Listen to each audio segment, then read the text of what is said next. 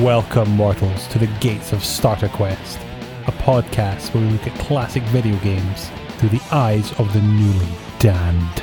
This is episode 5, where we bring doom to this podcast. I am your host, the ever-tormented Baron of Hell, Alessandro Crolla, alongside my satanic offering and the star of this podcast, the demonic Jen Hughes. How are you doing today? Yeah, doing well. How about you? Really quite happy. I got some hard shell tacos, which I've been dying for months, so I'm in a really good mood right now. Yeah, they were very good. Perfect mood to be in to talk about the madness that is Doom. I mean, they were hot, but not hot as hell. What have you been playing recently? I've been playing a lot of Pokemon Arceus. Still at the very endgame stages where, I'm trying to find God. That's not like a euphemism, that's actually what you do in the game. I'm pretty sure I've been told you can catch God. As mad as that sounds, that is just the Pokemon universe in a nutshell. That you actually do catch the beings of time and space, and you use them to try and capture God. Yeah, I have the beings of time and space. They're pretty good. I'm upping their stats a lot because they're gods. This game really does make you feel like the chosen one. I know that it's because they keep saying it over and over again, but you're kind of like great and amazing all the time. I'm digging it. I'm very happy. So, Sandro, what have you been playing? I finished Horizon Forbidden West. It was incredibly mediocre. Can't say I like it as much as the first one. Sorry. Yeah, I mean, she does have a bit of chosen one type energy as well. And sometimes, she comes across as being a bit arrogant. Aloy, I think her name is. The writing is a bit weak. Don't get me wrong, I wanted to see how the story ended, but by about the middle point of that game, I seriously stopped giving a fuck about all the side quests. Yeah, you're usually one who loves getting your platinum trophies on PlayStation. I do. I'd go so far as to call you a bit of a trophy whore. You wouldn't be the first. Another game that I finished and I completely forgot to bring up in our last episode was Unmetal. What was that one again? It's the 2D sneaking game where you are playing this guy trying to escape a military base. Ah, it is an homage to a certain game we may or may not be covering in the future. Yes, it's a massive homage to the Metal Gear franchise, although not the Solid series. More its original Metal Gear games that came out on the NES in the West. Ah, I didn't realise there were other Metal Gear games outside the Solid ones. Oh, when we get around to Metal Gear Solid, that's the third game of the franchise. And part of that game will be getting the whole backstory of the previous games. Ah, the ones that I didn't know existed until now. Yes. Right, fun. I also did pick up A Short Hike. Not to be confused with the short hikes we've been going on recently now the weather's nicer. No, not those. It's a game called A Short Hike. Yes. Very kind of cutesy design. You play this little penguin crow thing. I can tell you what bird it is. It's just a bird. A pencrow. Yes. Or a kenguin. There's just this little fun little action adventure game. If you can get it cheap, I do recommend it. I think we should now get started with our subject of the episode. Doom. Indeed, yes. This is probably our first game since Secret of Monkey Island that's more of a familiar name than a massive cultural touchstone. The Doom franchises kind of came back in the past 6 years. Yeah. But there was a long wilderness between Doom 3 and Doom Reboot. Ah, yeah, I was thinking that. Didn't the Doom reboot come out in 2020? No, that was the sequel to the Doom Reboot. Ah, so Doom 2 too. Yes. Yeah.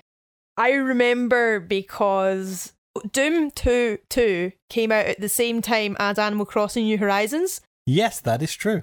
You've got one game where you're beating back these undead nightmares and then you stop that to go play Doom. So are you saying then that Tom Nook is in fact Satan? It would make sense. I don't think it's very fair. People give Tom Nook a bad rap. All things considered, in this capitalist hellscape, take what nice wholesomeness you can get, really. Like, no, it could be much worse. Once he starts peddling Bitcoin, then I'll be on board. This isn't the podcast where we start favouring the capitalists. Fuck Elon Musk and fuck Tom Nook. Yeah, there was one point in the past where you said, oh no, we're not going to get political in this podcast. And now you're just like, down with the bourgeoisie, moan the workers. I think you started that in our first episode when you brought up Mario seizing the means of production. Yeah, or Mickey Mouse, actually. I think that's true. Yeah. But anyway, Doom, what do you know about this legendary PC game? Virtually nothing. Mm-hmm. I know that you're in hell shooting a bunch of demons and monsters and stuff. You play like a guy with a big fucking gun. What's the guy's name? Doom Guy. I mean, who names their Wayne Doom Guy? We have become so aware that Jen says that on every episode so far. It was not intentional at all. I just clearly enjoy judging other people's parenting choices. So you know Doom Guy. I know of his works, yes. Is there anything special about him, or why is Doom Guy the protagonist of this game? Because you're playing him and killing all the demons in hell? I really don't know. Maybe we'll find that out over time. Okay. When I play the game, I'll finally realise what there is with Doom Guy that makes him special. I also know that Doom is a first-person shooter. How would you describe a first-person shooter? A first-person shooter is a game where you shoot things from the first person. Okay. A bit elaborate on that. What does that mean? What's that do? What's that play like? A shooter game is a game where you shoot things. Yeah, that's a good start. You're doing the shooting-y things, but you can't see the character you're playing as, but you can see through their eyes. Mm-hmm. It's a bit like, say, a first-person narration in a story. You can only see their perspective. You know, it's not like a third-person story where it's a bit more omniscient. Mm-hmm. You also get films and TV shows that work with this. So Peep Show does this thing where the camera switches between the perspectives of both the main characters as they go through some very, very stressful antics. Yes. It's a very good show, but oh my god, it's stressful. I can't rewatch it. So you're shooting demons in hell in Doom? Yeah. You go down the different parts of hell, deeper and deeper, until I'm assuming you get to the point where you actually fight Satan, possibly, and I don't know, Jimmy Carr. I'm just imagining. I'm sorry, Jimmy, but you kind of look very Satan-y, and your laugh is very funny. Ha ha ha ha! He does laugh like the dwarf in Twin Peaks. Ha ha ha ha ha! I mean, I can't throw stones considering what my laugh is like. Do you know much about the demons that you're killing in this game? Jimmy Carr, Gordon Ramsay, Darren Brown, and Hitler. Okay, wrong game for that one. That's a different id game. Wait, Jimmy Carr's in Quake? We are not going to see them in the actual release, but I will bet dollars to donuts that that is a mod that someone's made. Do you know who makes Doom? Ed? Yes, oh, that's right, yeah. Yeah. How do you know of Ed? Mostly Matt McMuscle's video on Daikatana. Okay, so if you know Daikatana, that means you'll probably know one of the creative minds behind Doom. So there's two Johns. Yeah. Oh, you know both of them. Yeah. What are the names? John Romero, who's got the long hair, and John Carmack, the really geeky looking one. I think he's ginger, but I might be remembering wrong. What do you know about John Carmack and John Romero? We'll start with John Romero first. What do you know about John Romero? I know that he later went on to create the studio that made Deus Ex. Yes, he did. Do you remember the name of the studio? Shit, I've forgotten. There's a lot of green. That's all I remember. I'm sorry, John. Okay, so why is Daikatana such a notable game then? Something about John Romero making you his bitch? I don't remember. I think it might have been to do with being John Romero's bitch. He tried to implement this AI companion thing, and at the time the technology just wasn't there, so the AI was rubbish. Mm-hmm. Honestly, if it was just the AI alone, it would be a weak game, but not a bad game. But it was that tech mixed with the advertising campaign you're talking about. He would have these full-page ads saying, John Romero's going to make you his bitch. Daikatana. Great way to tell your game, John. Well done. He tried to have this rock star lifestyle as a game developer, but it didn't fucking work. Yeah, that is apparent now. One of the reasons I've heard said why it didn't work is because when he started his own company, he didn't have John Carmack anymore, who stayed with id. On that subject, what do you know about John Carmack? One thing that really stuck with me about John Carmack, he said to the guy who wrote Doom that story in a game is like story in a porno. It's expected to be there, but it's not important. Yep, that is John Carmack. Fucking ouch! I'm a writer, or I like to think I'm a writer, and I can tell you right now, hearing that from your employer, that your work doesn't matter, what a kick in the balls, seriously! Games were not the best vehicle for story, at least back then. The story was just justification for doing all the shit you were doing in the game. It's thinking about Mario and Sonic, how those games just gave you an instruction manual that just said, bad shit's happening, go fix bad shit. Yeah. Throughout the podcast, I have done a lot of analysing the narrative of video games. Mm-hmm. So it's very interesting that there is a scholar, if you will, that has outright stated story in games isn't important. I personally refute that. I don't know if he refutes that now. Who knows? It's been a while, but we'll see. For you, guy who wrote the story for Doom, I will find and appreciate what narrative you've managed to put in the game. Do you know what other games id Software is famous for? Quake, whatever that is. Mm-hmm. Wolfenstein 3D. Yes. With Mecha Hitler. Yes. He's the shortest, stubbiest cyborg that anyone's ever seen. How do you know about Mecha Hitler? You're asking me? I don't know. There's a Cards Against Humanity card that says Mecha Hitler. It's one of those things that's passed through the cultural grapevine. And also, it's a cyborg Hitler. Why? Why?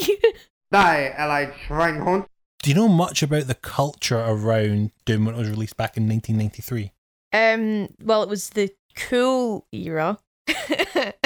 Sorry. I think we established in our last episode that was definitely untrue. Totally rad, man. Okay, right. I'm assuming it got a lot of flack from very angry Christians because it takes place in hell and there's heavy metal music and they generally have a contempt for anything that's kind of cool and badass. Mm-hmm. Apart from that, I don't know. How are you expecting to get on with this game? I'm hoping it will be a bit easier than the games I've played, or at least something that's a bit more familiar to me. Mm-hmm. I don't think I've actually played a first-person shooter before. I don't know what to expect of this, I'll be honest. One of the reasons why I chose Doom to be our very first-person shooter, part of it is because it is such a cultural touchstone in the lineage of the genre. Wolfenstein was the first FPS, so it's not even like their very first game that they've made in the style, but Doom was definitely the one that made the format popular. Oh yeah, pretty sure it was a smash hit. It was a massive, massive hit. Put John Romero on the map. I'll talk about this more in the second half of what ended up happening in the wake of Doom's release. However, one of the other reasons why I chose Doom is because it has a limitation that makes it a bit easier than modern first-person games. Right. You'll see this when you play it, but in Doom you can't look up or down. Whenever you're shooting, all you can do is shoot left and right. That should make this game a little more approachable, I think. Yeah, I do remember you saying that. I don't know whether it was this or Wolfenstein 3D that is like a very, very easy mode. That's one actually of my rules of gameplay.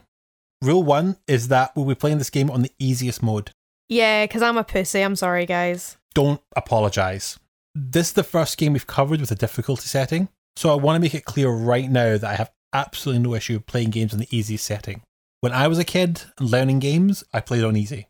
And generally, you're better going with the easier mode, especially, I suppose, to familiarise yourself with the levels, at least at first. Mm-hmm. There's a lot of snobbery that goes into, oh, you're playing at an easy level, like, ooh, you're not a real gamer, which is, again, something we've talked about before. A very unfair thing to do to people. It's nonsense. I'm sorry, but if you need to play a game on easy to enjoy it, play the game on easy. Yeah. Play the games in a way that you find enjoyable. If you want to play it on the hardest difficulty to find it enjoyable, play it on the hardest difficulty.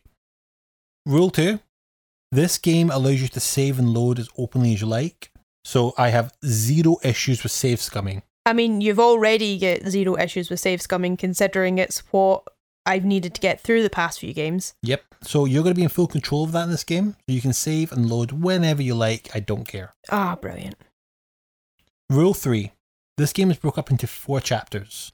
I'm only expecting you to complete the first 2. Right. Push as far as you can, but as long as you beat those first 2 chapters, we'll easily have enough to have a conversation about it on the other end. As you can imagine with John Carmack's attitude to story, there isn't much of a narrative you have to worry about losing if we don't see the entire game. Having said that, I really do want to try and fight Darren Brown at the end. I was determined to get to the Death Egg. I'm going to try and get to Satan.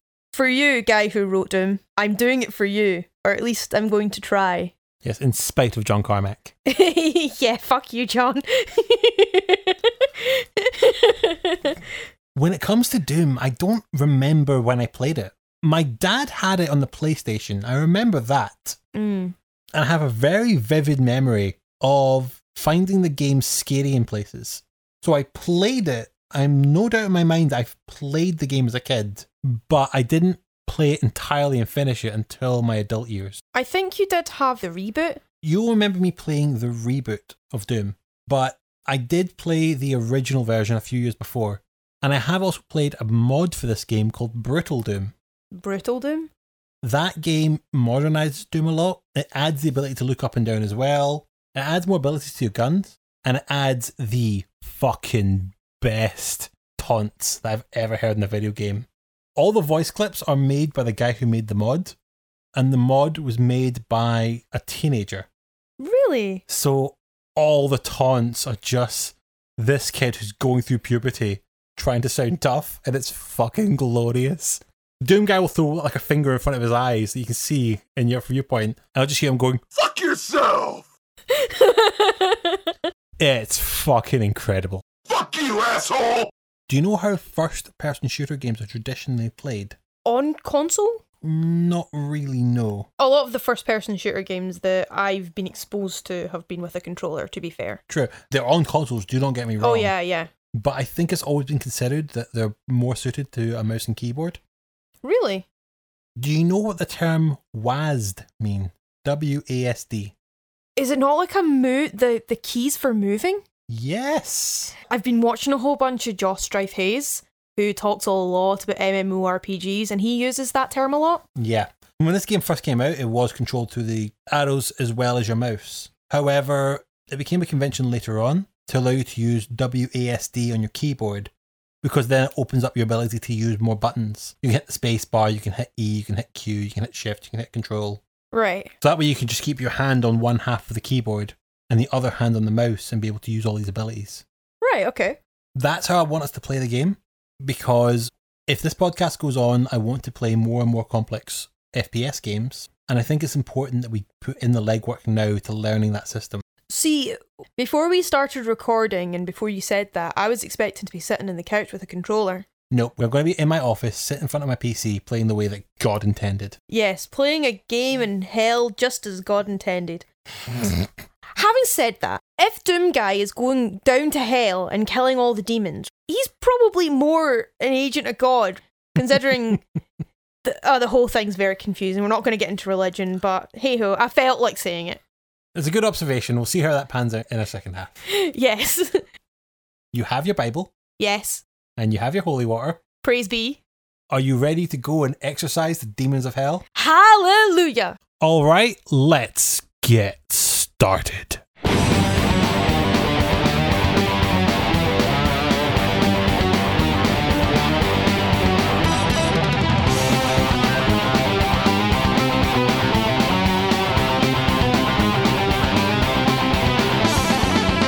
Welcome back. We managed to get through this game in 3 weeks, which is not too bad a turnaround for this one. Now, I have to be honest with you listeners. Our plan was always to do Doom quite early in this podcast, given its historical significance in the whole landscape of first-person shooters. However, this was always the episode I was most terrified of doing. In all the years that I've known Jen, I know one thing about her is that she doesn't like gore and violence. No.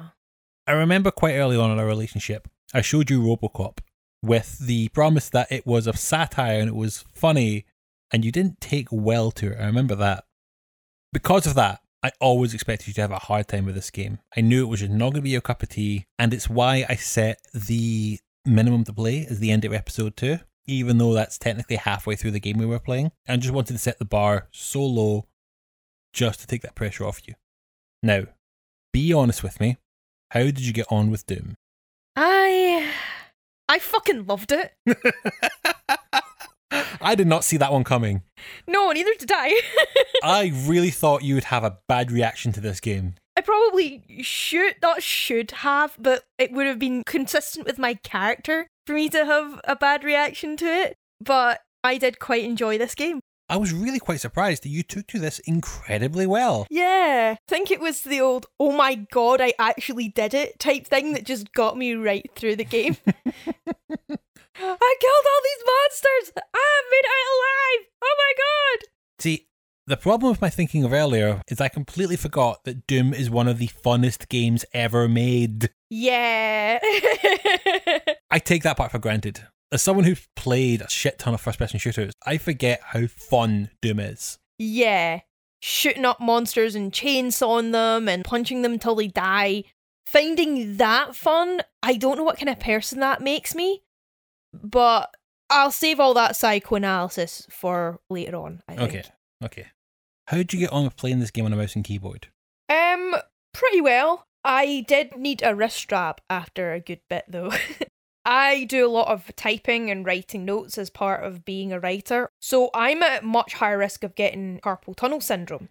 So this game seemed to be the straw that broke the camel's back because muscles in my hands were just so sore. That was after our first session though, and you were holding the mouse in quite an appalling way. Yeah, how appalling. Give the listeners an idea. The way you're supposed to hold a mouse is you have your arm and your wrist straight. You kept angling your wrist, and that's what gives you carpal tunnel. So we got you one of those carpal tunnel gloves just because it kept your hand straight. Yeah.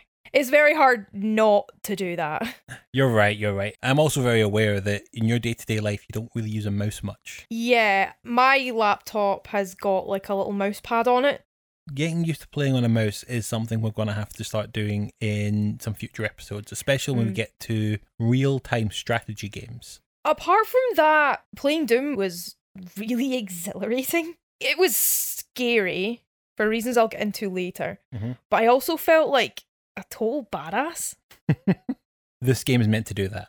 Yeah, it does a very good job at making you feel like a fucking tank. Unstoppable on occasion. I had to humble myself remind myself that I am playing on the easiest setting. I found a great image on the R Doom subreddit that said, don't feel bad of playing this game on the easiest setting. Doom is meant to make you feel unstoppable. Yeah. It's very easy for someone like me who's not a gamer but involved in a gaming podcast to have a little bit of imposter syndrome, but play on whatever level you need to play it at. They have difficulty settings for a reason. I 100% agree. The controls for a lot of PC games, it's WASD keys to move and spacebar or the mouse to shoot, and whatever number key you've set each weapon at to change weapon. You can also do like a scroll of the mouse, but I hated that, so I think we get rid of that at some point. The good thing about a lot of PC games is that you can change up the controls to make it whatever's most comfortable for you. Yeah, I get a lot of weird looks when I tell people that my mouse has like additional buttons on the side, which are called mouse 4 and mouse 5. I get very strange looks when I explain to people that I set my reload to mouse 5, but it's just where I now expect to find that button. Yeah, you've got like your mouse is your gun button, so it makes sense if you want to toggle that. So I think the only thing we kind of really modded out was that we took the map button away from tab and put that into backspace. Because I kept hitting it by accident. Yeah, and it would just panic you in a fight. Especially, we'll get to that boss fight after, but that was when it realised that I had to change up some of my keys, because I was getting into a real flap. And we also made it so you couldn't quick select the pistol, because you never use that bloody gun unless you had a better option. Yeah, like you start off with a pistol, but then when you get the shotgun, you're never going to use the pistol again because it's not a very good gun. You get better weapons all throughout the game. Let's peel back and I'll fill you into the background in this game. Doom was released by id Software in 1993 on December 10th. A very significant day in gaming history, not just as the day of release for Doom, but the game came out one day after a very famous Senate hearing into video game violence that had started. Right, okay. So literally the day before Doom came out, senators were arguing about violent video games like Night Trap and Mortal Kombat. So, okay, Mortal Kombat I know is the gory Street Fighter, but what's Night Trap again? We've actually got an episode for Mortal Kombat planned soon. I'll happily talk about Night Trap when we're talking about Mortal Kombat, because it's not getting its own bloody episode. Really? Yeah, there's not much to the game. Ah, okay. So yeah, they were having that conversation about violent video games, and the next day, Doom comes out. Yeah, this ultra-violent, ultra-gory, heavy metal thing that you really don't want little Timmy to get his hands on. Yeah, the poster child for everything that's wrong about video games. Yeah. It was released on MS-DOS, Microsoft's original operating system, even before they made Windows. Ah. Mostly used in IBM PCs at the time. IBM are the guys who made Deep Blue, the chess Yes. computer. There was one time in history when IBM was the biggest company in computing, and most of that was on the back of MS-DOS. Doom's very first launch was actually through the internet, where the first episode was put on the University of Wisconsin's FTP server. Oh, was it shareware?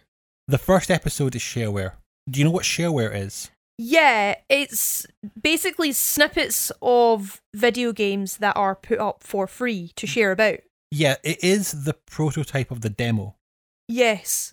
So you could download the first episode of Doom for free, play it all the way through, and then pay to get the rest of the game, which back then was just episodes 2 and 3. Right. Episode 4 was released when they made The Ultimate Doom in 1995. Right. So did they make Ultimate Doom before or after they made the second Doom game? After. To kind of like tie them together. Tie them together and to update the graphics and update the engine. Mm. So, yeah, this game, when it went up on the University of Wisconsin's file server, it clogged the university's download page. This game was hyped in its release. Mm-hmm. We talked about Wolfenstein in the first episode, but the fandom for Wolfenstein was fractional of what happened with Doom. Doom Right. was huge, especially for its player v player mode, which they called Deathmatch, and to this day that's still the term they use for a free-for-all fighting mode in a game. Ah, that's where that comes from. Yes, Doom coined the term Deathmatch. Right, I get you. You can imagine with a game that was free to install and had a deathmatch mode of how much it just infested workplace PCs. Wait, people were playing this at work? Yeah, very famously, like IT managers had to learn how to block Doom from their servers just to stop losing man hours. Fuck. A statistic I saw regularly was that in 1995, Doom was installed on more PCs than Windows 95. Seriously? Speaking of, when marketing Windows 95, Bill Gates paid for it to be ported to the new operating system in a version called Doom 95 that has an advert where Bill Gates goes into Doom and talks to you and like shoots monsters and stuff. We think the PC really is the entertainment platform for the future.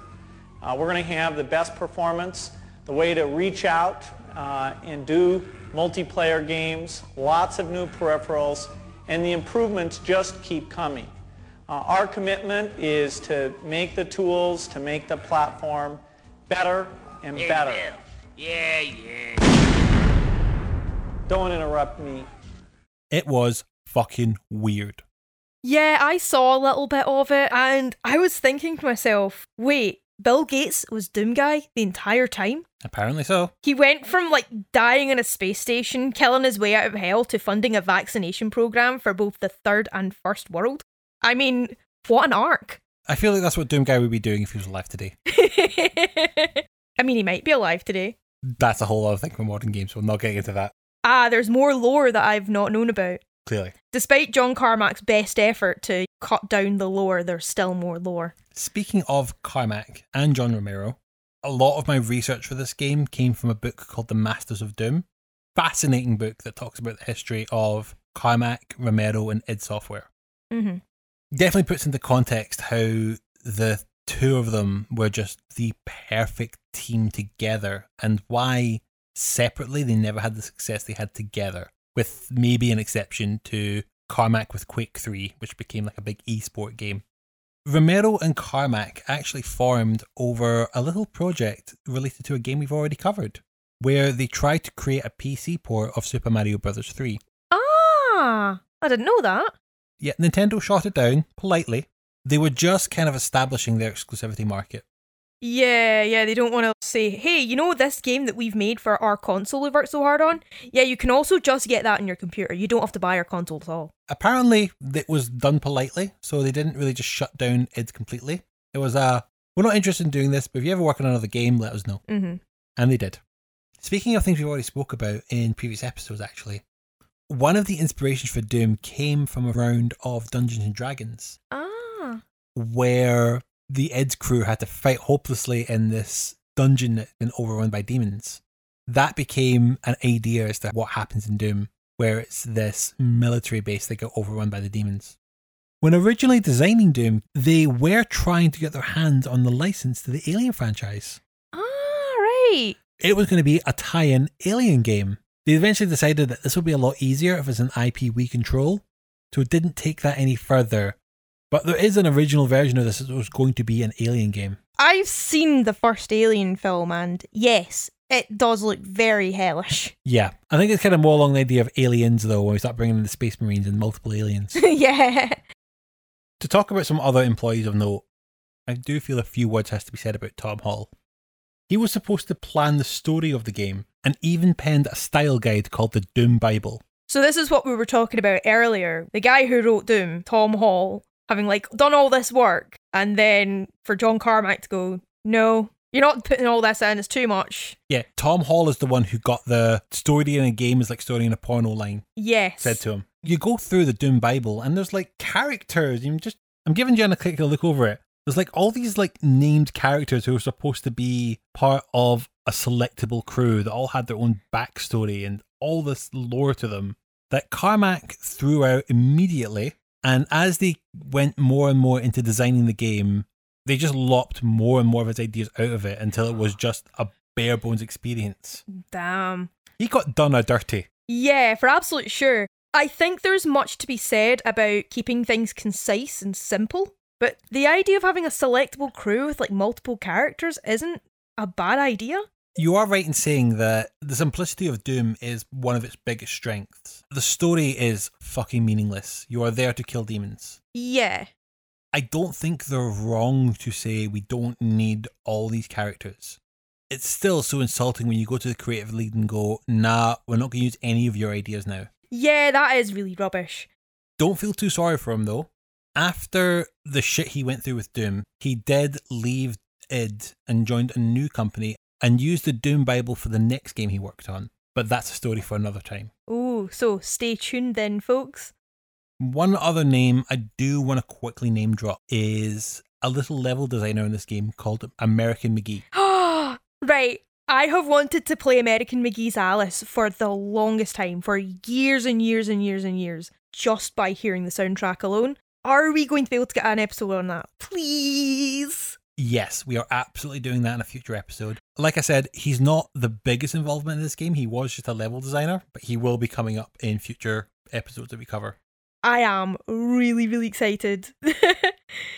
Speaking of soundtracks, actually, I do think we have to talk about the composer for this game, Bobby Prince. Yeah. Formerly a performer in an R&B band, Bobby Prince went on to design the soundtrack to Doom with two types of songs. The high-energy thrash metal tunes that John Romero was wanting for the game, and deeply tense, atmospheric tunes, which was more his idea. Mm-hmm. It's how you go from a tune like At Doom's Gate, which is the song that is used in the very first level, and it's this massive, high-energy, ass-kicking song. Yeah, really fast-paced, loads of shredding and quick scales. It's all synthesizers that it's done from, but it sounds like an actual band that's playing it. It's supposed to sound like a thrash metal band playing it. Yeah, he really managed to get that across very well. And then compare that to something like Suspense, which is this deep, foreboding, orchestrated tune. Oh my god, yeah. I'm just listening to it again. I get this visceral feeling of back in that fucking level, trying not to get killed by things. It makes you feel so tense and alert. Yes. That it does remind you that Doom is meant to have horror elements. It's a very scary game. It's absolutely petrifying. And the music really does help with that. I will say there are some tunes that I do feel walk the line between the two. For example, the song from the boss fight in level 1, Signs of Evil. Oh yeah, the one with the guitar. Nee, nee, nee, nee, nee. Yeah, it actually has this Doom metal element to it, which I do have to point out is its own genre and has absolutely nothing to do with Doom, but it has this real sense of grandeur to it that builds up what's going to be a very tense boss fight. Oh boy, it is a very tense boss fight. Yeah, in that Signs of Evil song, it really does feel like you're about to like face your fucking death. Bracing yourself for this onslaught of hellish demony stuff. It's a really, really good soundtrack. There's a brilliant video from Uncanny X on YouTube which goes into great detail about Bobby Prince's history, and I recommend you go check it out if you want to learn more. 10 out of 10 would recommend. My favourite song in the soundtrack was Waltz of the Demons. Oh yeah, we had a great laugh at this one. Because it is so out of place. It really is. We've talked about the soundtrack so far. It's all doom metal, thrash, atmospheric synths and all that jazz. And then just one of the levels, you get this lovely little fairy waltz. I've got this image of Doom Guy, this unstoppable, roided up tank of a man, just skipping around hell like a fucking pixie, killing everything in sight with a mischievous look in his face. That's one thing we didn't actually touch on. All through this game, the entire game's played in first person, hence first person shooter. So you don't really see Doom Guy other than the gun swinging in front of him. There is an icon on the screen of Doom Guy's face that reacts as things happen in the game. As you take damage, he gets more bloodied. As you get items, he kind of has these reactions. And when times where he's picked up a new gun, he has the absolute most preciously mischievous face. Like, you know, you pick up this chainsaw, or even better, the big fucking gun. He's just got this, like, you know, that type of expression. Someone's going to get hurt with this one. I love it. I love it so much. It was one of the first things I noticed, him with his wee mischievous pixie grin, and that music, just as he's like swaying his gun, skipping around, killing things merrily. It's just so funny. Now, let's do Tom Hall Solid and talk about the story. Yes. There are some interesting narrative things in there. It's not completely absent of story. Right, I do want to go into what's in the manual though. The story so far. You're a space marine, one of Earth's toughest, hardened in combat and trained for action. 3 years ago, you assaulted a superior officer for ordering his soldiers to fire upon civilians. He and his body cast were shipped to Pearl Harbor, while you were transported to Mars, home of the Union Aerospace Corporation. So yeah, Doom is here on punishment because he punched his commanding officer. Fucking iconic. I know, for being such a demon-murdering psychopath, he is just so lovely. You do what you gotta do to survive, I suppose. The USC is a multi-planetary conglomerate with radioactive waste facilities on Mars and its 2 moons, Phobos and Deimos. With no action for 50 million miles, your days consisted of sucking dust and watching restricted flicks in the rec room. Restricted flicks? Yeah, porn. He was watching porn at work? Yes. Damn, that's so unprofessional. The massacring demons in a base is one thing, but watching porn at work? Fucking reprehensible. Watching it for the story, I bet, yeah. Yeah, totally watching it for the story. For the last 4 years, the military, UAC's biggest supplier, has used the remote facilities on Phobos and Deimos to conduct various secret projects, including research on interdimensional space travel. Ooh. So far, they've been able to open gateways between Phobos and Deimos, throwing a few gadgets into one and watching them come out the other. Recently, however, the gateways have grown dangerously unstable. The military, volunteers entering them have either disappeared or been stricken with a strange form of insanity. Volunteers? Yeah, volunteers is in quotation marks. Yeah, I think the way you said that made it seem that way, yeah. Babbling vulgarities, bludgeoning anyone that breathes, and finally suffering an untimely death of full body explosion. So they become so evil and mad that they explode. They're so full of demon they explode. Yeah. Matching heads with torsos to send home to the folks became a full-time job. I mean, I guess it's more interesting than watching porn in the rec room. Yeah, true. Although it does depend what kind of porn you're watching, I suppose. Latest military reports state that the research is suffering a small setback, but everything is under control. A few hours ago, Mars received a garbled message from Phobos. We require immediate military support. Something fragging evil is coming out of the gateways. Computer systems have gone berserk. The rest was incoherent. Soon afterwards, Deimos simply vanished from the sky. Since then, attempts to establish contact with either moon has been unsuccessful. You and your buddies, the only combat troop for 50 million miles, were sent up to Phobos. You were ordered to secure the perimeter of the base, while the rest of the team went inside. For several hours, your radio picked up the sounds of combat. Guns firing, men yelling orders, screams, bones cracking. Then finally, silence. Seems your buddies are dead. Bwah. It's up to you. Things aren't looking too good. You'll never navigate off this planet on your own. Plus, all the heavy weapons have been taken by the assault team, leaving you with only a pistol. If you could get your hands around a plasma rifle or a shotgun, you could take down a few on your way out. Whatever killed your buddies deserves a couple of pellets in the forehead. Securing your helmet, you exit the landing pod. Hopefully you find more substantial firepower somewhere in the station. As you walk through the main entrance of the base, you hear animal-like growls echoing throughout the distant corridors. They know you're here. There's no turning back now.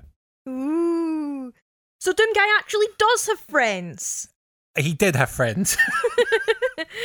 They are now probably demon meat. Probably. I don't think you caught this, but as you go through, especially the Phobos base, there's a lot of random green corpses around. Yeah, I know. It took me far too long to notice that. Those are the corpses of your dead comrades. Wow. See, I kind of thought so, but there was also another part of me that's doing the map pack game theory thing where this is all purgatory and the bodies are just alternate versions of you. Nah. I didn't know that there was a story in the instruction booklet. I never do tell these stories beforehand. I wonder if you start doing that. No, but it's like it's fun to hear them, here's what the story actually was after, all the analysis I've done of it. Okay, so that's what your lead-in is for episode 1. Knee deep in the dead. Very apt. Yeah. I don't want to go through every level bit by bit. So we're just going to talk about the levels through broad strokes. Yes. We talked about this in the first half, that I'm fine with you playing the game on the easiest difficulty. Yeah, I mean, you'd kind of have to be. However, the name isn't easy difficulty, is it? No. So the difficulty settings are Too Young to Die, Hey, Not Too Rough, Hurt Me Plenty, Ultra Violence, and Nightmare. Yeah, sounds like my sex life pretty much. This is a joke that was kind of done a little better in Wolfenstein 3D, where the difficulties went from the hardest of I Am Death Incarnate down to Bring 'Em On, Don't Hurt Me, and Can I Play Daddy? This comes with little kind of icons of BJ Blazkowicz, which go from having this very demonic, evil-looking face for the hardest difficulty to the easiest being BJ wearing a bonnet and sucking on a dummy. Earlier joke still applies. Episode 1 is really just getting you to kind of grips with how this game operates. You start off in the Phobos base. Mm-hmm. With a pistol. With a pistol. At this point, I didn't know that the thing was set in space. I thought it was all in hell. No, you start on a space base. It already looks kind of hellish. Mm-hmm. I was close enough. With the first episode, you do get to grips with some of the early weapons and some of the early enemies. Yeah. You start with a pistol, which is just your... Rubbish. Gun. Yeah, your rubbish kind of last resort gun. Or I guess first resort in this case, but never mind. Quickly, though, you get it replaced with a shotgun. Which is great. Yeah, I think the shotgun was your gun of choice. Jumping around a corner and being surprised by an enemy is quickly responded with a shotgun blast to the face. Yeah, with your more humanoid enemies, one shotgun bullet or two takes them down. Yes. Later in this episode, you also got your hands on the chain gun. Which is great. It's kind of like a machine gun, like a Gatling gun. Yeah, so if you've got like your bigger enemies that take quite a few shotgun shots, don't worry, your Gatling gun's got you covered. You just fire a whole bunch of bullets right into its face and it's down. It chews through pistol ammo like nobody's business. But like you're not exactly going to use your pistol anyway. True. And you also get your hands on the rocket launcher in the first episode. Oh, I love the rocket launcher. It took you a while to get your head around it. Yeah, for the rocket launcher, it sounds obvious. Don't fire it at things that are really close to you. Yeah, it's the only gun that has blowback. Yeah, if you use it like right up close to something, which is very tempting to do sometimes if you're in a flap, you will end up getting a lot of damage. It's very satisfying though. You've got a whole cluster of enemies like really far ahead of you. You just fire the rocket launcher at them, just watch them all blow up into smithereens. Yeah, whenever you kill enemies in this game, they either turn into messy corpses on the floor or they blow into giblets. Yeah. Another term that this game definitely championed was jibbing. What's that? It's the concept of when you kill enemies that the corpse stays around. That wasn't common in games at the time. Yeah, it makes you think about what you've done. Got this dead thing lying on the floor and that was your fault. You did that. Because the levels are so maze-like, it's actually a great way of remembering where you've been, is going like, look at all these corpses, I've been to this room before. Yeah, I found that very quickly.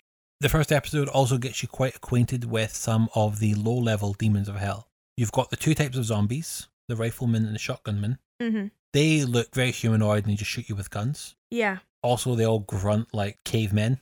Whatever disease they've been put through has done something to their brains. Yeah, these are the type of zombies that can use guns. Can't speak, can't really know where they are or anything, but, you know, still adept at using a gun. Yeah. Proper zombies of the US military, for sure. Yeah. You also get acquainted with the imps. What are the imps? They are these giant brown guys that throw fireballs at you. Oh, yeah, they're like other kinds of zombies. They look like zombies anyway. They look like zombies, very humanoid looking. Zombies and imps are probably the two most common enemy in the game. Then you get acquainted with the demons.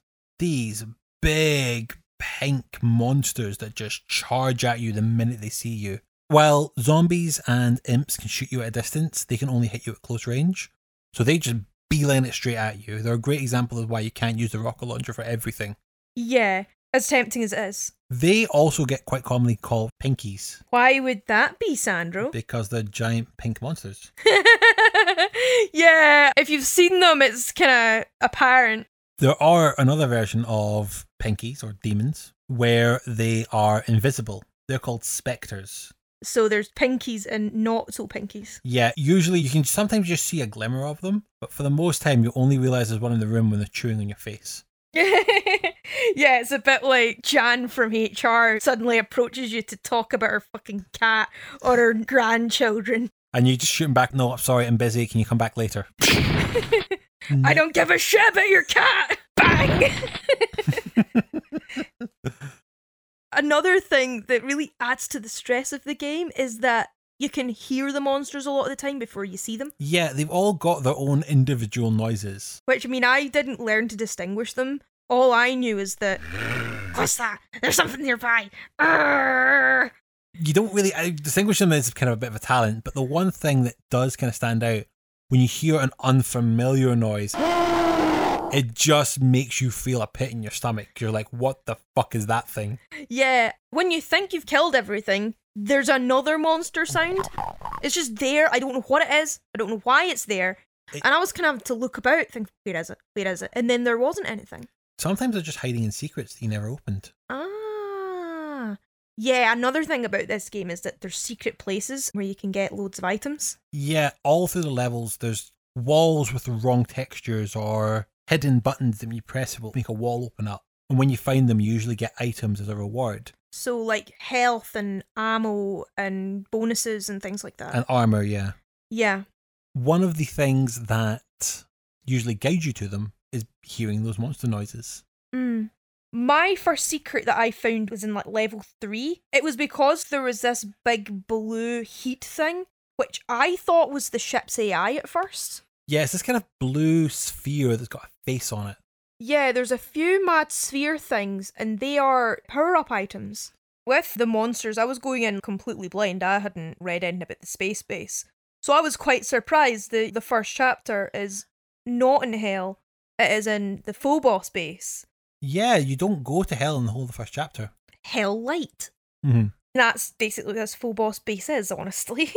Yeah, I mean, that's what I was talking about earlier with the monsters overrunning the place. It's just this hopeless amount of demons that you have to kind of kick off the base just one bullet at a time. Yeah, it does kind of have this like strange Lovecraftian feel to it. Mm-hmm. Because you don't know how the imps and the zombies and everything got the way they were. You don't know like what infected the base. Where did these things come from? Could you become one of those things? Are you already one of those things? The fact that they hate you would suggest otherwise. Maybe you're just not imp enough for the imps. Maybe you breathe too much fire and they've just decided that they're jealous of you. I don't know.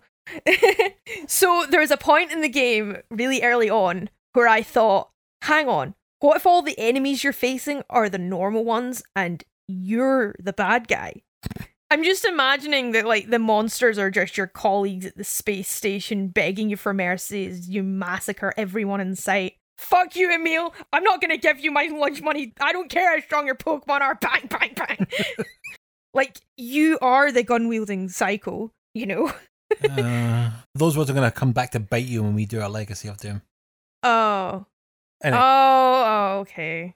It's a very interesting theory as to what the mental state of Doom Guy actually is, because you don't know him. I'm willing to take this game at face value and just say that it is one soldier killing demons as they invade his home base.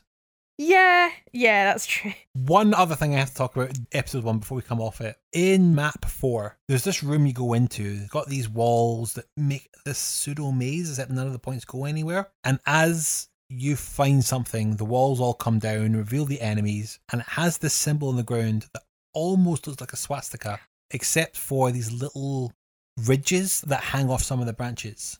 Oh yeah, the swastika room! Yes. The reason for that shape is that originally was a swastika.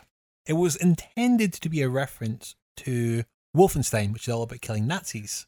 However, with some of the backlash this game got into, and trust me, we'll talk about the backlash, one of the things they had to concede was that having a giant Nazi symbol isn't the image they wanted for the game. So, hang on. The people on the Phobos base, you could potentially be working for space Nazis. Does that mean the demons are like anti-fascists for like taking down the space Nazi base? I'm moving on from there. Are we the baddies? What is it with us in skulls? Throughout the game, for solving all the mazes and getting to the exit, which is, you know, your thing, you want to get to the exit, you start off with different coloured key cards, and when you're in hell, those change to skulls, because it's hell. Yeah, that's one way that the game spaces out a level, is that there'll be these doors that are locked and you have to get the right key card or skull to open the door. So a lot of the level is just searching through rooms going, where the fuck is the yellow key card? Yeah, the security in this place is pretty weird. You can only get out if you've got a red, blue, and yellow card, and they're all at different points in the base, which would be pretty good. But it's undermined by the fact that they've just put them in really inconvenient, stupid places, just randomly about the floor. Yeah, and for some reason they don't work from map to map. Yeah, you can't, like, there's, like, different cards for different things. You can't just use your key card, which is yours, because you have access to the space. No, because clearly the supervisor has to carry a chain with about 20 blue key cards. Is it this one? No. Is it this one? No. Is it this one? No. I just feel sorry for the demon security guards. Is it this skull? No. Is it this skull? No. Is it this skull? No. Getting to the end of the chapter, though, you do come across your very first boss in the game, the Baron of Hell. This giant man-bear-pig-looking motherfucker. I think it is supposed to be a satyr, but you do fight 2 of these at the end of the first level. Oh my god.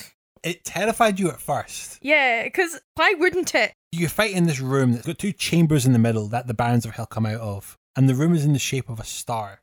I think what terrified you the most is that until now, you hadn't mastered the art of strafing. So explain to our dear listener what strafing is. In a first-person shooter game, when you're using WASD to move, W is forward, S is back, A makes you walk left and D makes you walk right. You're still facing forward because moving the mouse is what turns you around. You just strafe left and you strafe right. In Doom, strafing is the art of killing things while walking left or walking right, because a lot of the enemies in Doom will just shoot at you, but the bullets take a bit of time to reach you. So if you're walking left while shooting, they can't hit you as long as you don't try to go left and then go back right. You tried to fight this boss once and you didn't land it, so before you tried again, you did spend some time learning how to strafe. Yeah. It did pay off, because I think after that, you went back into that boss fight and you killed them. It was very, very frustrating. One of my first attempts, my carpal tunnel was getting really, really bad, so I had to stop. Mm-hmm. Plus, anxiety.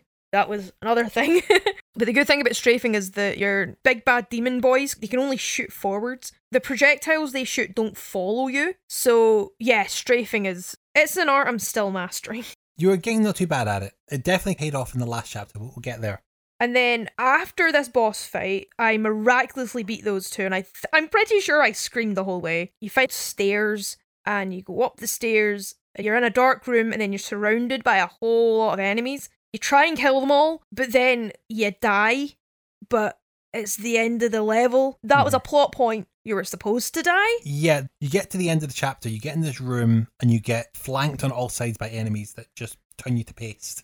It puts you right in that situation where you feel like you have to try and fight your way out, but you can't.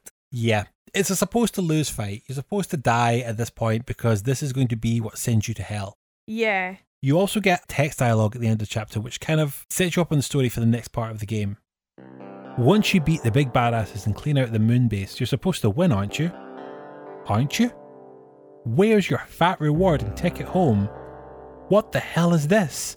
It's not supposed to end this way. It stinks like rotten meat. It looks like the lost Deimos base. Looks like you're stuck on the shores of hell, and the only way is through. To continue the Doom experience, play The Shores of Hell and its amazing sequel, Inferno. One other thing that kind of scared me about my psyche was I kind of low-key relished the fact that I was going to hell and would have to fight my way out of hell. That was added to kind of set you up for the next chapters. However, there's a lot of people who think that is the ending to Doom. Yeah, because you've died at the end. It makes sense that your death is the end, surely. And when people got the shareware version of Doom, it only came with episode 1. A lot of PC sellers at the time would ship PCs with Doom installed on it as an example of PC gaming. So a lot of people would come with this version of Doom pre-installed, would play through it, get to the end of that chapter and go, that's a very fun game, and stop playing it. They didn't know that it was only just chapter 1 of a 3-part game. So there's a lot of people who got to the end of that, thought they completed Doom and never bought Doom. It's why when it came in for doing Doom 2, there's no shareware version. Yeah, learning from their past mistakes. Yes. On to episode 2, The Shores of Hell. Now we're in the Deimos base, which seems to be twinned with Hell. This is where we're seeing bigger and badder demons. Among all the demons we've already seen so far, 2 further types of demons show up in this episode. The Lost Souls, which are these small skull things that fire right at you as soon as they see you. Yeah. Pain in the arse, little mosquito kind of enemies. Mosquito? Are you sure mosquito would be the right term to use for those? More like fucking hawk? It's not like a light enemy that just needs one shotgun bullet. You have to fire fucking bullets at them like nobody's business. And then there's the Caco demons. Cacker demons? Caco demons. Oh, alright, okay. These are these giant meatball looking motherfuckers with a big eye and a mouth that just fire death balls at you. The spicy meatball. Very spicy meatball for sure. An absolute pain in the arse. This is the enemy of the game that pisses me off the most. Because they can fly, they can come at you from any direction, and they just decimate you if you don't see them coming. Yeah. You do get some other weapons to fight back though. This is the first time in the game you get your hands on a plasma rifle. It's this gun that shoots out an energy beam. One of the stronger weapons of the game, but it's very much saved for emergencies. Great for boss fights. Oh, amazing for boss fights. You also get your hands on the chainsaw in this episode. Just a replacement for your melee weapon for whenever you're out of ammo. You get the chainsaw. It's very cathartic to use, especially when you get them in like a small room with zombies and you just saw through them like nobody's business. in episode 2, we've moved from not in hell to in hell. Hell looks pretty much the same as where we once were. This is a blending of the two. You are now in the Deimos base, which is still a UAC facility, but you are getting a lot more hellish elements. This is the first time in the game we start seeing those skull key cards we were talking about earlier. Mm-hmm. The chapter is called On the Shores of Hell, so the idea is you getting deeper and deeper into hell. Yeah, it's just the shores, it's not the ocean. Yeah. I realised that, wait, I'm supposed to try and escape hell. Mm-hmm. The whole thing about hell is that it's the end. That's it. When you die, you stay there. That's your eternity. Forever. Mm-hmm. But like, in this game, there's a chance for you to escape. Oh, wait till we get to God of War. Kratos has installed a revolving fucking door on hell.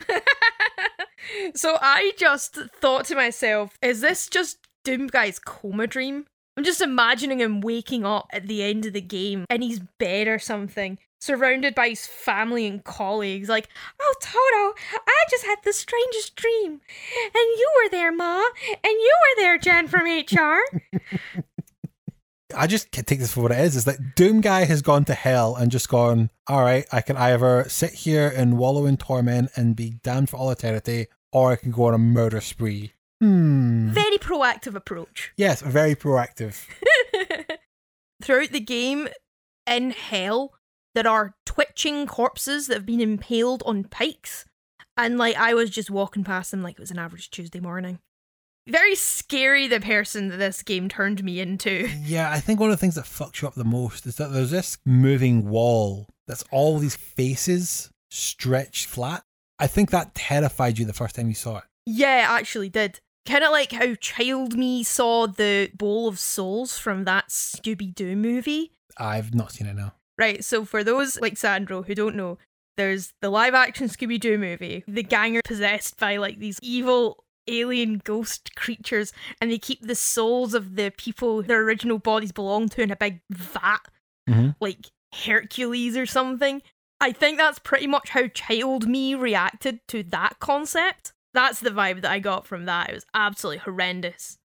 Getting to the end of this level, and you get another boss, which is the Cyber Demon. It's this giant demon that can fire rockets from its hands. Oh, I think I might have come across another one of those later on in Chapter 4. We'll get to that one, but the first time you see it is in Chapter 2. And again, it's one of these ones that had to really practice your strafing. This thing fired such a barrage that the minute you hit a wall, you were dead. Yeah. Took you a few attempts, but you eventually got through it. Yeah, eventually. Kicking and screaming, as far as I remember. You get to the end of the episode, though, and we get another bit of lore from it. You've done it! The hideous cyber demon lord that ruled the lost Deimos moonbase has been slain, and you are triumphant. But, where are you? You clamber to the edge of the moon and look down to see the awful truth. Deimos floats above hell itself. You've never heard of anyone escaping from hell, but you'll make the bastards sorry that they ever heard of you. Quickly, you rappel down to the surface of hell. Now it's on to the final chapter of Doom, Inferno. Burn, baby, burn. Disco Inferno. Burn, baby, burn. Do, do, do. Do, do, do. Yep, so now we're on to episode 3.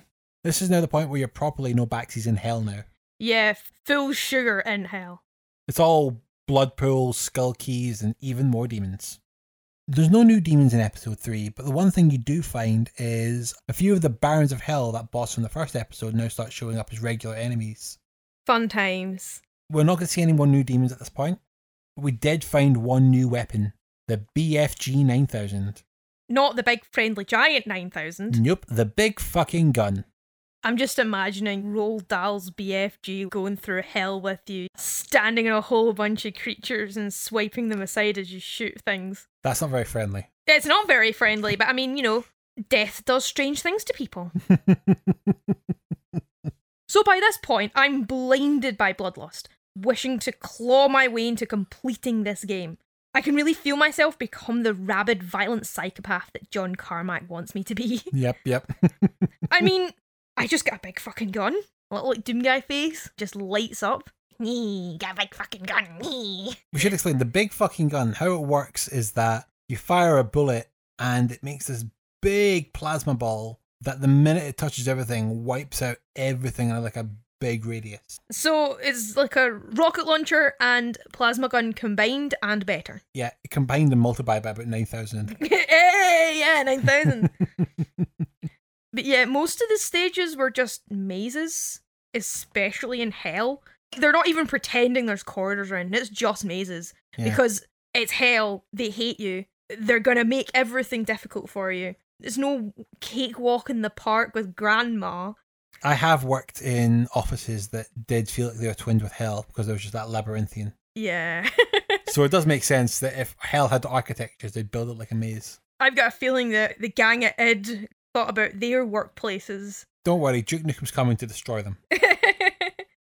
Right, final boss of Hell and the original final boss of Doom, the Spider Demon. The Spider Demon really like horrifically Lovecraftian as well. It's another thing. Oh, it's an ugly looking thing. It's so ugly. It's this giant brain that has a face at the front. You get these fan artists who've drawn like Lovecraftian versions of Garfield, Gorefield. Mm-hmm. It reminds me of that. He's got the kind of guns that the zombie men have, that they just, the minute they fire them, they hit you. So he can hit you incredibly fast from very far distances. He's an absolute nightmare to fight. Usually. Yes. How did you get on with the Spider Demon? It was a bit too easy. Yeah, you hadn't used much of the BFG till now. And right at the start of the fight, you lobbed about 3 hits of the BFG into him. Yeah. It killed all the auxiliary demons around him quite quickly. And then it made the fight a little bit on the easy side for you. The BFG made things a bit too easy, actually. Considering how hard I found the first boss of the game, I was a bit disappointed. Mm-hmm. The plasma gun's really good in this case for getting rid of some of his henchmen. Aye. I just jumped into the pit, held down that plasma gun for dear life until everything died. And you then were able to get out of Hell. Our next tech stump comes up. The loathsome spider demon that masterminded the invasion of the moon bases and caused so much death has had its ass kicked for all time. A hidden doorway opens and you enter.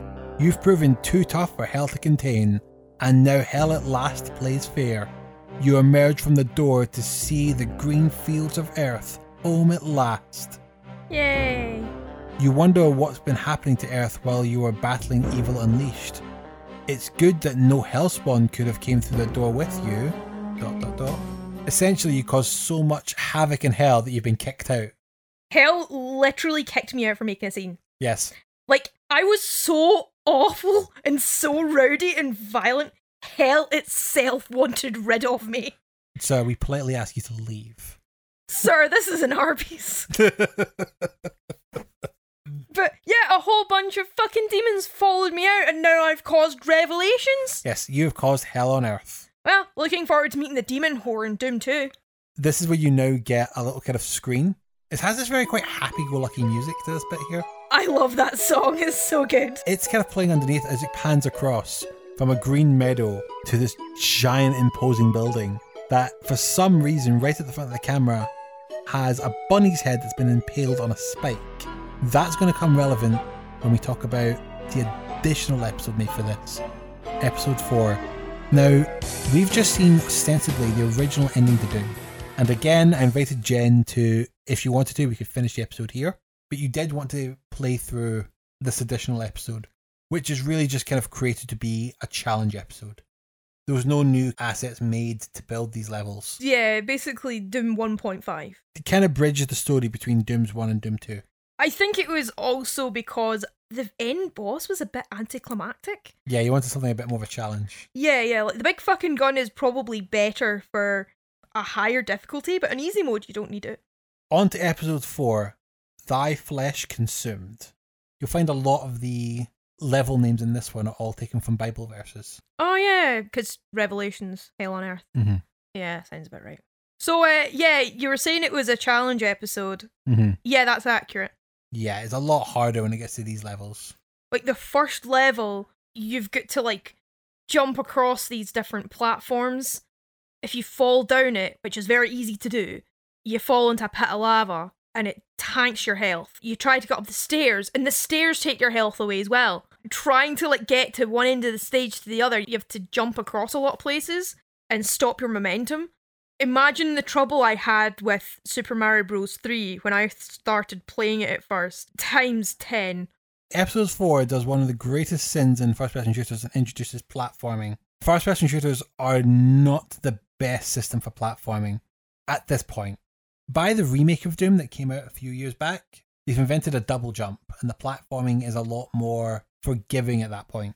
But yeah, trying to like gauge what distance you have and when to cut your momentum is really hard because you're really limited in what you can see. You can't look up or down. Mm-hmm. When you're moving, you hold shift to sprint. Yeah, I didn't try to get you to sprint too much, but this is one of the points where I needed to sprint. Yeah, it's part of the platforming in episode 4 does also have to rely on you learning to sprint more. Yes. Which you weren't really needing to do much until now. And you kind of weren't really advised to? Only when you were crossing like a toxic path and you didn't have a radiation suit. Yeah. One thing that I do quite like is the fact that you're not actually told what's being done in the different bases. You go into the game, all you know is that it's a space base. Mm-hmm. You know, unless you've read the instruction booklets, you don't know that there have been experiments carried out. And even then, you don't know what's the nature of those experiments, really. The rest of the Doom games kind of really go into the fact that UAC are just one of these scientific organizations that just generally do evil. Yeah, just experimenting on people. Hey, they are space Nazis! Yeah, pretty much. We are going to see a lot more of this when we get around to doing Resident Evil with the Umbrella Corporation, but there's just sometimes there's something about video games where they just love a scientific company whose sole job is just to make abominations. Evildoer and Sons. Yeah, pretty much. The company motto is, nothing could possibly go wrong. Who says we can't play God? Yeah, that's a better one. It's a much better one. With every episode, you have to re-find your guns at the start of it. And one thing about episode 4, you never found the BFG in this episode. Except I did. We did see it, but we couldn't reach it. Oh, yeah, that's actually true. There was a weird kind of like maze you had to walk on that you couldn't solve, and then after you completed the level, I did try and go back and go, why do you actually do this? And realise that I couldn't solve it either. One of the Johns put that in there to fuck with you. By episode 4, not only are the Barons of Hell more frequent, but you do come across a few of the cyber demons that are mini bosses in some of the maps, where they just get to the end of the level and it's just, oh, look, one of these big fuckers just firing rockets at you, fight back. That's where the strafing was really put to the test. Yeah, there was one that just basically kind of trapped you in a corner where you could go left and get out of its road, and you could go right to pop out and get a few shots. Yeah, I had to work pretty hard with that. A lot of saves coming. A lot of saves coming to get through that one, but you eventually beat him. Eventually. You really needed to, properly... It was like a sports movie or something. You having to be coach and, psych me up. Like, the demons fear you, Jen. You don't fear the demons fear you. That was something in episode 7. You get to this end room, and there's enemies in every cavern of this room, and you try to do it once or twice by sneaking in and get these things, and you were getting just shot from all sides. You were getting quite intimidated when I told you. It was like, no, you don't walk into this room fearing them. You walk into this room with them fearing you. Children check under their beds for demons. Demons check under their beds for you. You are what scare these demons. You have to go in that room, zigzag around like a maniac, and blow all of their heads off. I think the amount of times I had to try and do it, the screams of primal rage as I was trying to strafe about and move the gun around and just not succeeding, and eventually I managed it, and just this hellish bellow just erupted out my lungs. Oh, the whole way through. And when the whole field silent, nothing but dead bodies, there's just this moment. I think my eye twitched or something like that, soaked in blood. It was at that moment I just had to look at myself and say, what has become of me? I've become a monster. But it kind of has a similar thing at the end boss, but with an added spider demon. On to the last bit of this game, which does end with another fight with a spider demon. But this time it does have his entire pool party of friends. Including a few Barons of Hell. Woo, spring break! It was a lot harder than the episode 3 fight with the spider demons because you didn't have the BFG. But it still wasn't as much of a challenge as you had fighting that spider demon a few maps back. you told me that the spider demon can't follow me up all the little stairs and everything. Mm-hmm. So basically, I just went up all the little stairs, killed whoever was following me. By the time I came out, I massacred all his beer buddies. So then it was just me and the spider demon.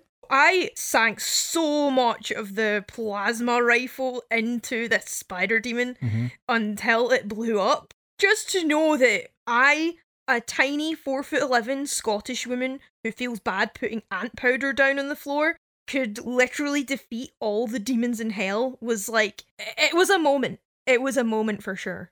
If the ants were shooting missiles at you back, then you would probably not feel as bad about killing them. Yeah, at the end of the day, this vermin in inverted commas, they're going to make a home somewhere. We've taken everything else. Yeah, it's not like they're hurting you, whereas these demons of hell are definitely hurting you. They are definitely hurting me, yeah. So we get one final end message.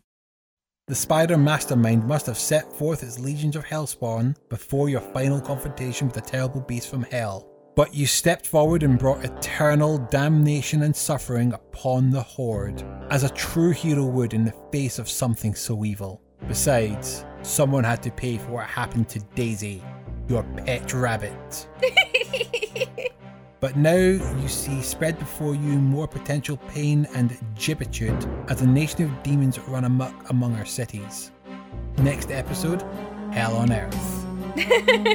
So Hell on Earth being the sequel. Yes, that's Doom 2. Yeah. The fact that the only thing that Doom Guy has got back home is his pet rabbit is very sad. Not his parents, his wee granny, a girlfriend or boyfriend, not a big fucking dog. A rabbit. No, and then quite like a dog, they killed his rabbit and now he's out for revenge. Yeah, pretty much. It suggests like a level of tenderness though, like he's not trying to be a tough guy. He's a tender, caring guy in real life. But it's just the rabbit. That's the straw that broke the camel's back. It wasn't like killing like hundreds of people in that Phobos or Deimos base. It was that fucking rabbit. That's what did it. I was trying to think how the John Wick movie would be if it was a rabbit that was killed instead of a dog. A dog seems more justified. If someone kills your dog, then you would go on a massive murder spree. Like, a rabbit, you'd think it would be more frivolous, but actually, they're furry babies too. I know, but I mean, we do come from a country where fur babies are more loved than actual babies. At the end of the day, though, you have now beaten Doom. Yes. How do you feel?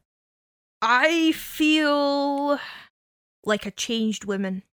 Look at what I've had to endure. The hardships, the demons, being covered in blood and crawling and bludgeoning my way out of hell. That would change someone, Sandro. Do you feel that Doom... I mean, it's hard to compare it to modern games because the violence now looks incredibly real. But do you think that Doom went too far with his violence? I think considering it's like hell, there's context there, right? It's not exactly going to be all like puppies and cushions. It's going to be pretty gnarly and very gory. You're in a situation where you're at war with demons of hell. Of course it's going to be horrifically violent. Yeah, I mean, as much as this game came out the day after the Senate hearing, when it came round 2 of those Senate hearings when they were actually forming the ESRB, Doom was definitely brought up at that point. Yes, I can understand that. It didn't just have video game violence, but the satanic elements of it as well didn't help matters. It definitely courted a lot of controversy at the time. I can understand, like, I would not want our 10-year-old getting access to something that's that gory. Nowadays, it is so childish that I would have no problem with a 10-year-old playing it. But that's because the graphics don't look that realistic. You wouldn't say the same about, like, the modern Mortal Kombat or something like that. I don't know. It's going to be a test when I become a parent and find out where I draw the line. Because when I was 10, I loved these type of games. Yeah, like, you tend to not really think anything too much of it when you're that age. Think about all your Grimm's fairy tales and everything where children who didn't behave met some really gruesome ends. Where, like, the Wicked Queen in Snow White straight up has to dance in scalding hot metal shoes until she dies. Children love all that stuff. Exactly. But I can understand why parents would be worried this would desensitize kids at a young age to that kind of violence. Make them think that, maybe this might be acceptable.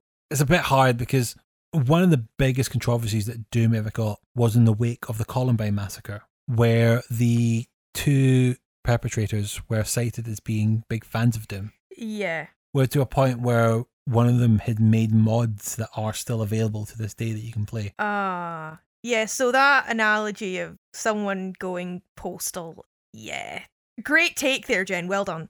The thing is, though, I mean, it was one of the elements, along with violent music and goth culture, that were just all wrapped up as like, this is what caused them to happen. Not the fact that they gravitated to things like video games, metal music, and goth culture because they were outcasts. That's the bigger element, that these kids felt so detached from the world that they gravitated to these places that made them feel more connected. This is a recurring theme, so how little has changed that they're still blaming things like video games and music and things that they like to listen to, as opposed to like their mental health problems that cause them to think like this, how easy it is to access guns over there. But it's so easy to blame video games and things like that instead of actually addressing the real problem. So I think that blaming Doom for causing that is completely unfair. There was a rumour kicking about for the longest time that they had recreated their high school as a map in Doom, but this has never been verified by anyone in the investigation. Yeah.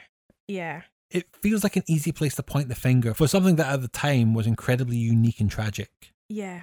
As you can guess, Id and the Doom franchise absolutely survived it, but it is something that's always kind of remembered as being part of Doom's legacy now, even though, worth pointing out, Doom came out 6 years earlier, and by this time we also had other violent games like Mortal Kombat and Postal. Which are much, much worse. Yeah, Postal being a game which is about a guy in a trench coat running around with a shotgun randomly killing people. But I mean, also Doom has Satan stuff in it. I think I said earlier that that's one of the reasons why so much controversy was, because it was set in hell. I know, but at the end of the day, it's not like you're worshipping Satan. Exactly, you're killing the demons in hell. Surely they should like that. They're doing bad things to demons in hell. Exactly, we're killing demons. We're making hell less demified. I understand, because we do have people listen to this that are very religious. Trivializing hell is a bit of a sore spot. Yeah. And I get that that's just a complete no for people. So with that sensitivity of that it's not for everyone, I still do feel that the backlash to Doom was quite heavy-handed, although admittedly it also made part of his marketing campaign. The game that's so violent that people don't want you to play it.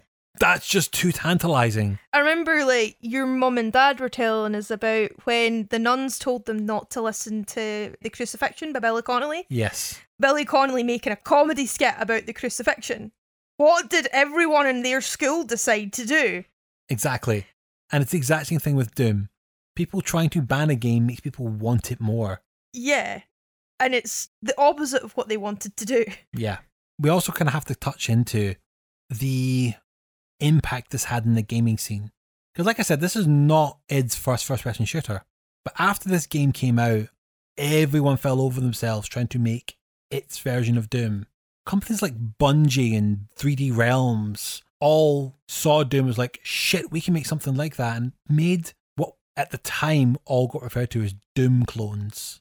So Halo's not a Doom clone, is it? No, but they had a game before Halo. Oh yeah, of course they would have, yeah. There's a great video. When it also comes to talking about Doom clones, I do feel we have to talk about how many times Doom was ported. Every machine in the 90s had its own version of Doom. Some worse than others. Like I said, my first experience of it was the PlayStation 1 version, which is considered one of the better ports. Doom 64 is a completely different fucking game. It's actually more closer to the Quake engine than it is the Doom engine.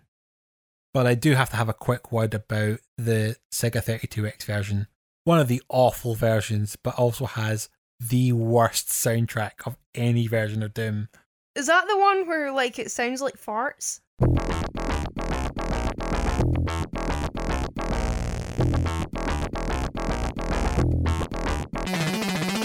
Mother of God, it's all toilet sounds. The entire playlist is built on the Mega Drive's most fartiest of synths. It was kind of funny, because, you know, the Doom soundtrack's supposed to be, like, badass, it's heavy metal, and then you've got...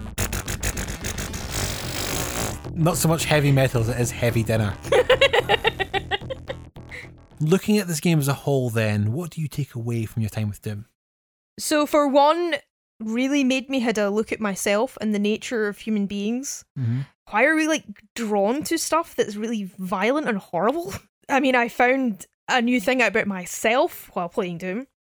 Another thing I found really interesting was how Doom portrays the afterlife. Mm-hmm. Doomguy going through hell is kind of reflective of the common view that most human beings have, that our souls go somewhere else when we die. Mm-hmm. So like whether it's like going to heaven or hell or reincarnation or whatever, it all stems back to religion. This whole, if you do bad things, you're going to hell was quite a good way of policing people. Before policing was a thing. Mm-hmm. So we have come up with a lot of nightmarish things that could happen to us if we are bad after we die. Mm-hmm. There's a fear of death because of that, because we don't know what's going to happen to us and there's no way of going back. It's citing hell as like just another dimension that you can leave. You have to fight your way out, but you can escape it. It's quite reflective of like human nature that if you're big and bad and strong enough, you can escape it. You can prevail over death. You can definitely see it has the influence of, if you can go back to something like Dante's Inferno, which is about someone going through hell and back. Yeah. The idea of conquering hell is probably the most purest example of the hero's journey. Exemplified, where you are someone who has fought something that is so inescapable that you've managed to escape. Yeah, you're that strong that you can overcome such supernatural evil. With Doomguy, you don't actually know who he is. No. Like when you're playing it, you don't know him. You don't know if this is his hell or whether he's that fucked in the head that it's kind of like his heaven. Before I knew that he was a loving father to Daisy the pet rabbit and had friends that he went into and punched his superior officer for forcing him to open fire on civilians. When you're just playing it and you haven't read the instruction manual, you're not to know. True. But if you remember through my backstory earlier, I never said the character's name. It was always, you're a space marine. You are the Doomguy. Yeah. This is supposed to be your hell. It actually kind of is. I don't want to be spending my afterlife fighting through demons who are trying to kill and eat me. I don't want to have walls of human faces like the Scooby-Doo movie or something. Yeah, it's my hell, actually. I don't want to go back. Fuck that. So at the end of the day, the way that the hell is portrayed here, they are, as much as they don't have the license for it, they are essentially still aliens. Yeah. Instead of coming from space, which has come from another dimension. It might not even be hell. I think it does kind of plug into the ancient aliens idea. Oh yeah, where like aliens built the pyramids and shit. The idea being that if aliens descended from the heavens to Earth and walked among the humans, they'd be portrayed as gods. By the same time, if ancient humans fell into another dimension and saw these fires of lava and this torment and fire and wickedness, they would understand that to be some form of afterlife. Mm. You could actually the Bible thumpers if you tried hard enough, basically. Yeah, you could, but I'm not here to do. We're not going to do that. I completely take this game as just being a work of fiction. I do think that Carmack put it best that any plot analysis of this game is expected to be there, but it's not important. Yeah. At the end of the day, they wanted to make a game where you got to shoot monsters. And feel like a badass. And that's exactly what they gave you. Yes. I kind of want to do some reading stories, but admittedly, I put the call out on Twitter, but I didn't get anyone emailing me or writing in about Doom, sadly. So I have slightly cheated here and went to Reddit, where I've started posting under the name Starter Quest. And I did reach out to people on the R Doom subreddit. So we got You Should Eat Bean, who wrote in with, I didn't play the game back when it was released, but you know it's an incredible game when even someone like me who was born over a decade after the release plays the game regularly. Even by today's standards, despite the primitive graphics, the visual style still holds up incredibly well due to its unique visual identity. The gameplay feels incredibly fast and responsive and has some of the best feeling guns to use in any video game. Yeah, I'd agree with that. I think one of the reasons why this game still has such a primal feel of what first-person shooter games should be is because the guns and the gameplay is so incredibly responsive. You have these guns that just explode in your ear and make you feel that no matter what noise the enemies are making, you are going to make one that's going to make it all feel better for you. No matter how big and scary the demons are, you are bigger, you are scarier. He writes on that the controversy that the Doom franchise has faced has been endless and still going on even to this day, even though it's on a much smaller scale. From the claims that video games cause violence to feminists saying that it encourages toxic masculinity. Doom has seen it all, and yet nothing has been able to stop this incredible game franchise that will be remembered for many more years to come. That's one thing we didn't talk about the controversy. I think it was Anita Sarkeesian had a big point about how the Doom franchise has given a lot to toxic masculinity. Yeah, in what way? That you are supposed to be this manly man with a big scary gun, and I'm going to go in and show all these big bad people what's for. I don't think it's right to have the whole thing about women in Doom, because I think that's the wrong conversation, but I do think it is fair to point out that Doom Guy is this high machismo, idealistic concept of manhood. Yeah, I can understand why, like, she might say that, considering that you're a man. Video games are mostly made for men, especially these kind of violent FPS shooter type things. But you are a woman. How did you feel about playing Doom? I didn't feel excluded. As much as it would have been kind of cool if you could be Doom Girl, that would have been pretty cool. But at the end of the day, it's just a video game. The reason why I don't get this in regards to Doom is that I don't feel that Doom Guy could have been Doom Girl or Doom Thing or Doom whatever, and it wouldn't have really made much of a difference, because I think that it's a bit hard for me to say this because I am a man, but would you agree that the Doom fantasy it's feeding is easily accessible to women, I would say? I would say so, yeah. It is Doom Guy because it's a big, bad game for men who'd feel a lot more comfortable being in the shoes of, like, a Doom Guy than a Doom Girl, at least at that time. I would say otherwise. I felt no issue with playing Lara Croft in Tomb Raider. That's true. And being this woman who would just kill everything from the dandelions upwards with 2 guns. That's very true. I'm not absolving it of saying that it has no input with toxic masculinity. I mean, we've brushed on that a little bit. We have, absolutely, in this episode. But I don't think it's the worst offender. Duke Nukem goes much further than this. But what I will say is that in university, you do a lot of stuff about feminism. You talk about it quite a bit. And genuinely, like, there's so many other things that contribute or cause toxic masculinity. And I don't know if Doom is up there. I'll be honest. I am a bit of a feminist. I'm happy to call out things when it's bullshit. But, like, all I'm saying is I think there's definitely worse. I agree with that. Mm-hmm. Thank you so much for writing that in. I do think it does actually give us a lot more to take away of understanding why Doom can go through all this and still stand strong. Yeah. Eat shit, Hellspawn!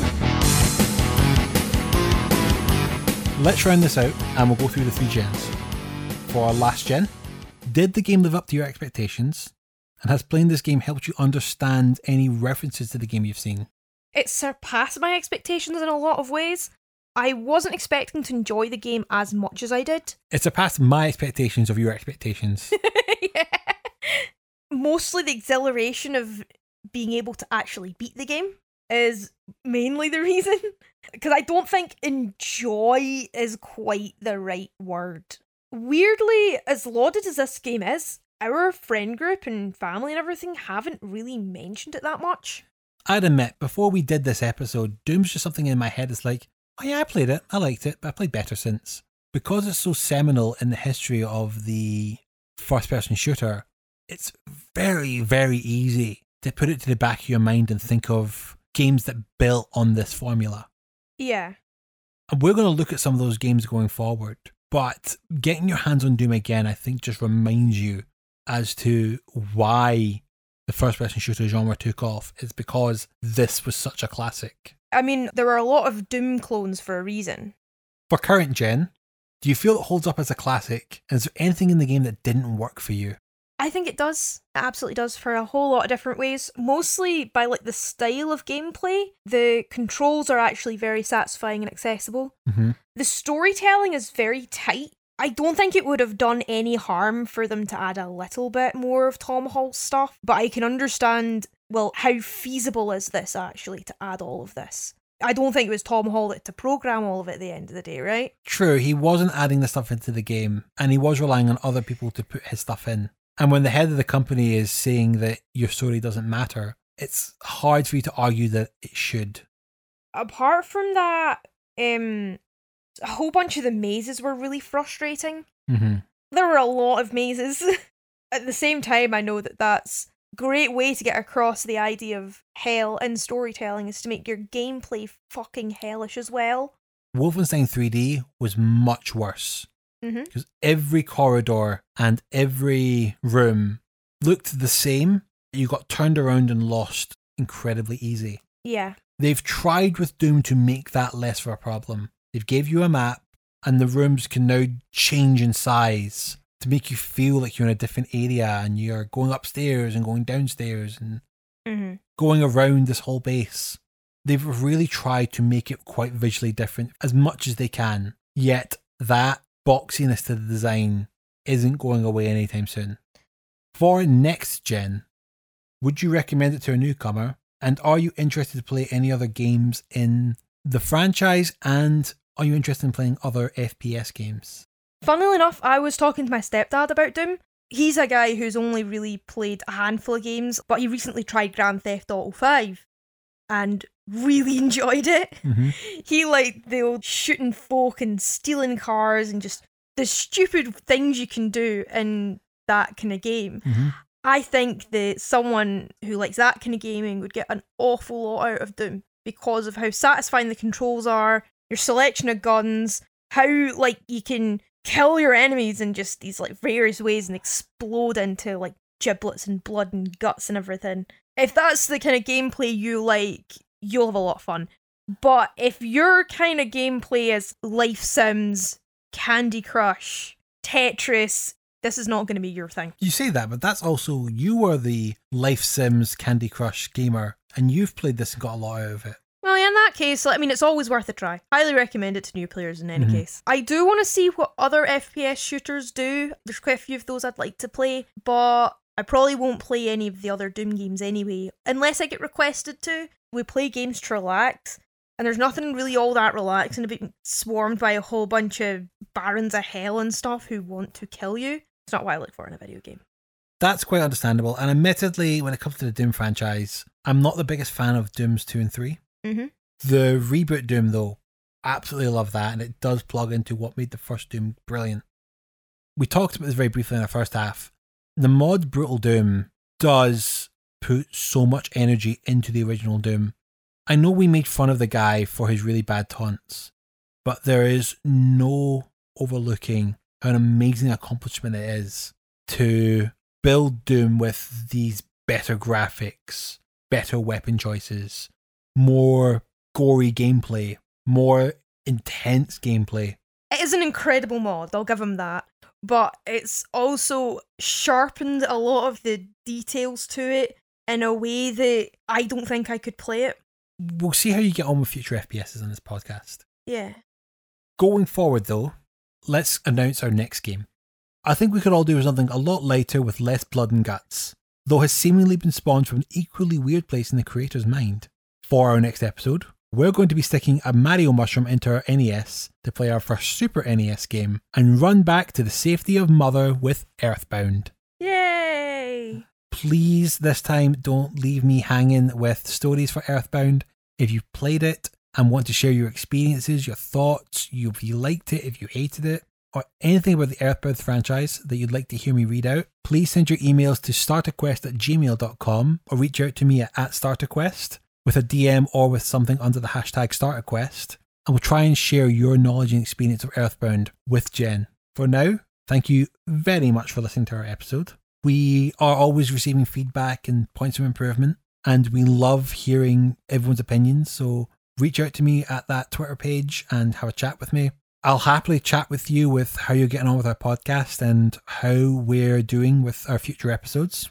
You can also find Jen at her website, JenHughesWriter.com. if you want to find out what she's been up to, it's the easiest place to find her. I'm also on Facebook, Jen Hughes Writing, and on Instagram as Jen Hughes Writing. Yes, of course. I also like to thank Evil Horde for this episode's theme, Hangarmageddon, part of the Dark Side of Phobos album, available at ocremix.org. Until next time, we'll be scoffing down a name snack of our choosing. It's a goodbye from me, Alessandro. And me, Jen. Quest completed.